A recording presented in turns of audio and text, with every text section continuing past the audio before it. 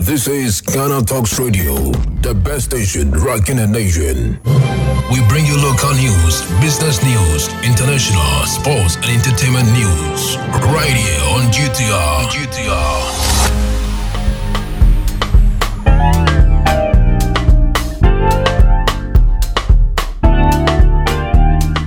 Hello, good evening, and welcome to the evening news on Ghana Talks Radio.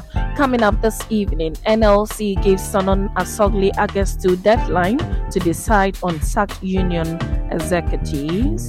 Mid-year budget review. It is early to say we are out of the woods, says Professor Bokwin.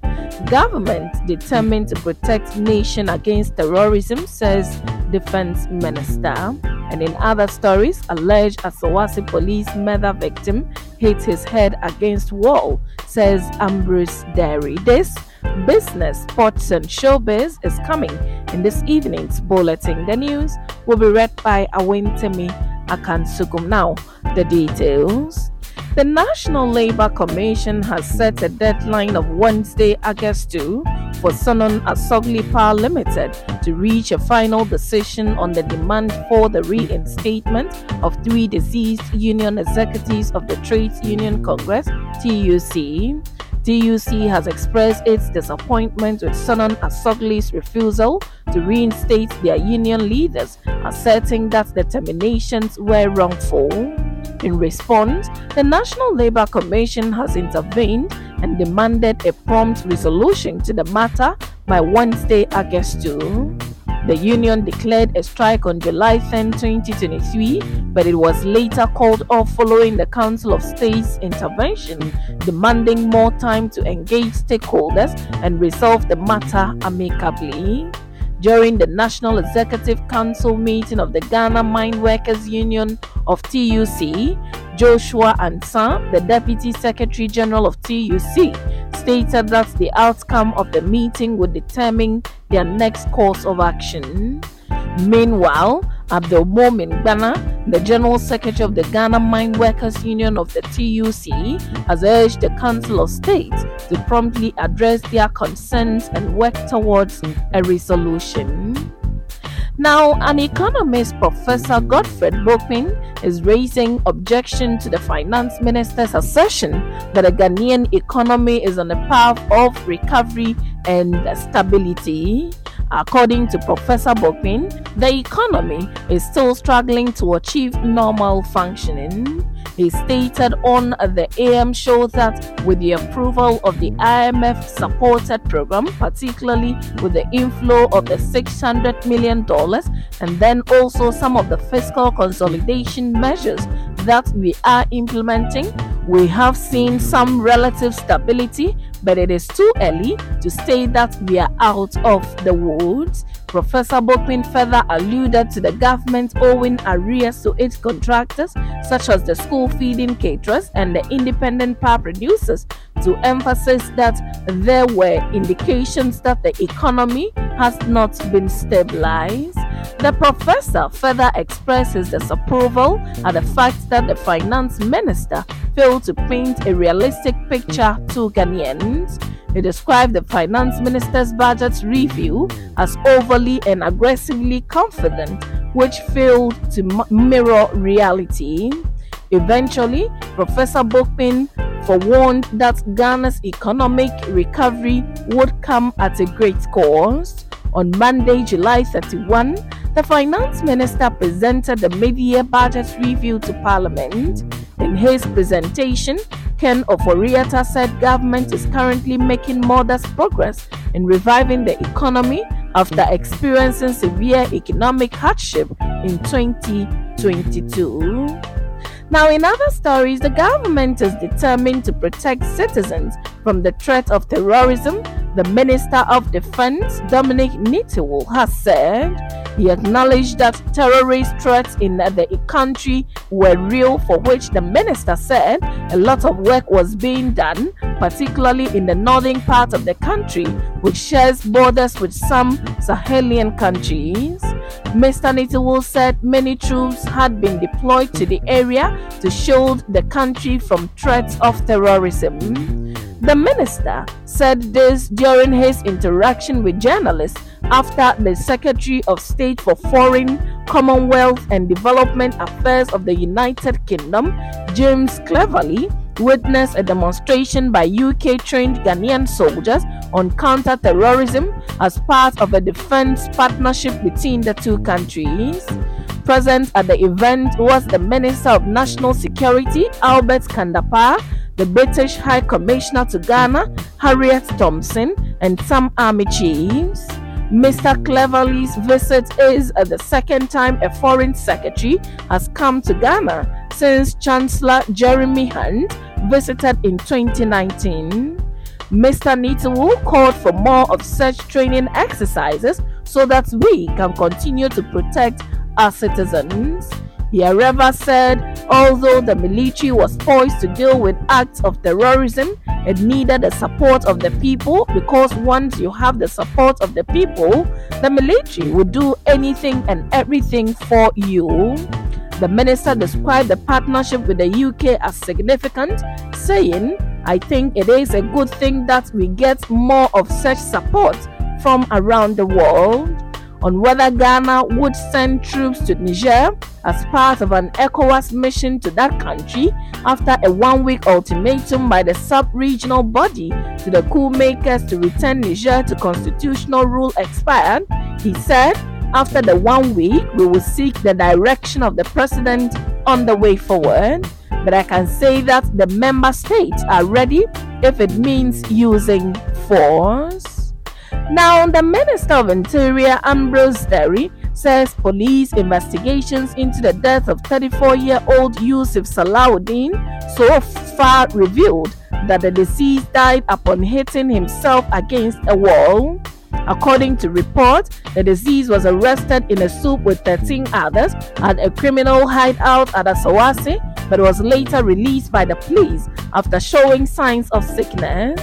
Providing an update on the incident to Parliament, Ambrose Derry said the case docket has been forwarded to the Attorney General for advice. Post-mortem investigations was conducted on the body by Dr. Ernest Boache of the Komfo Anokye Teaching Hospital, who gave the cause of death to be a result of the crash against the wall, and the body was released to the family to be buried in line with Islamic tradition. Now to some business.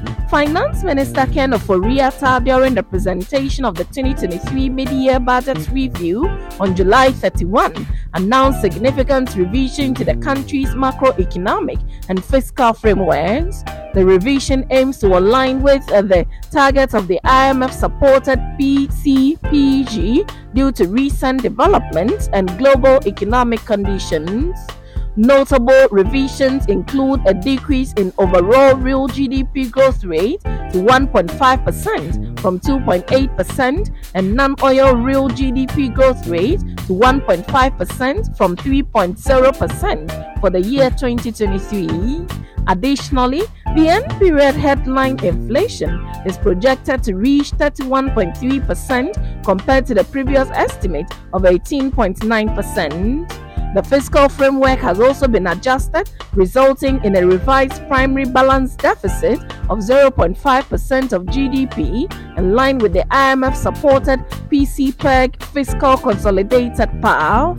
Announcing some macroeconomic targets for the rest of the year, the Finance Minister Ken Ofori-Atta also expressed optimism that there could be a rebound in the economy in the coming years.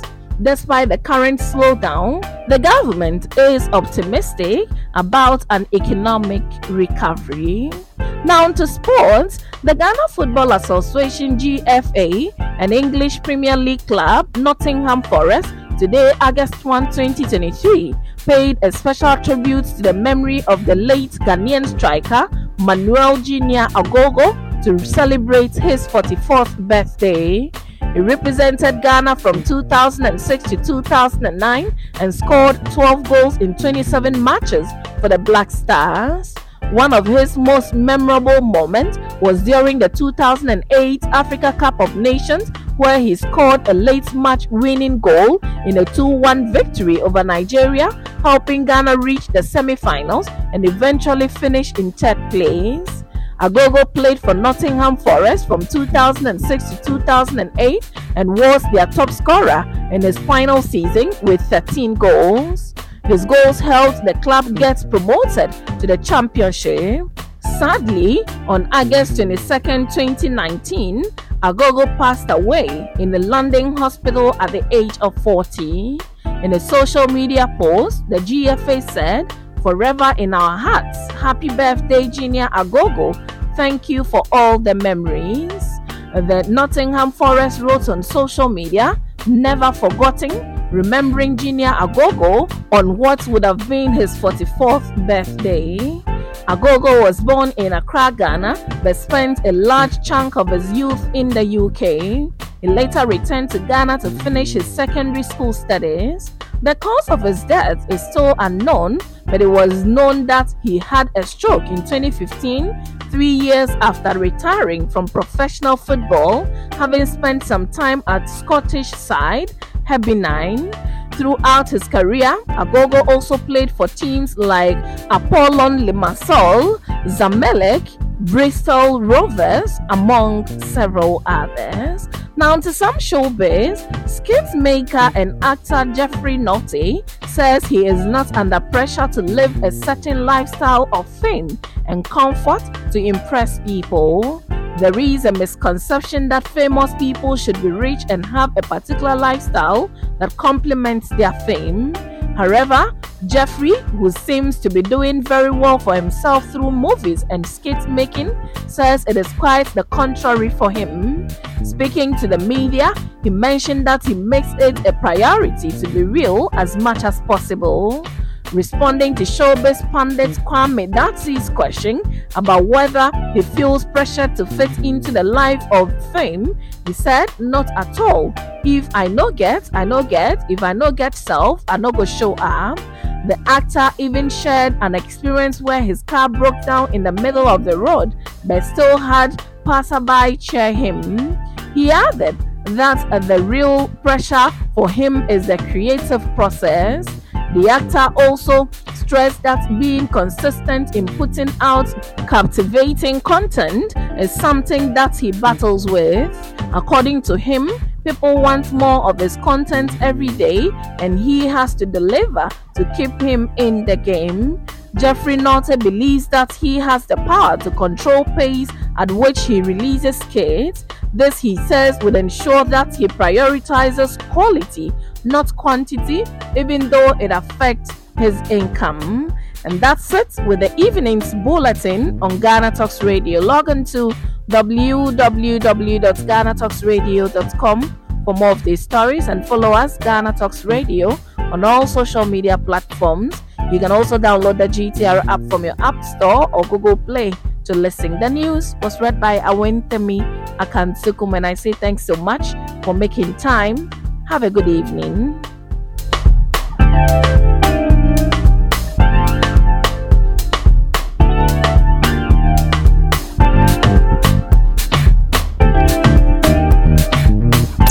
This is Ghana Talks Radio, the best station rocking the nation.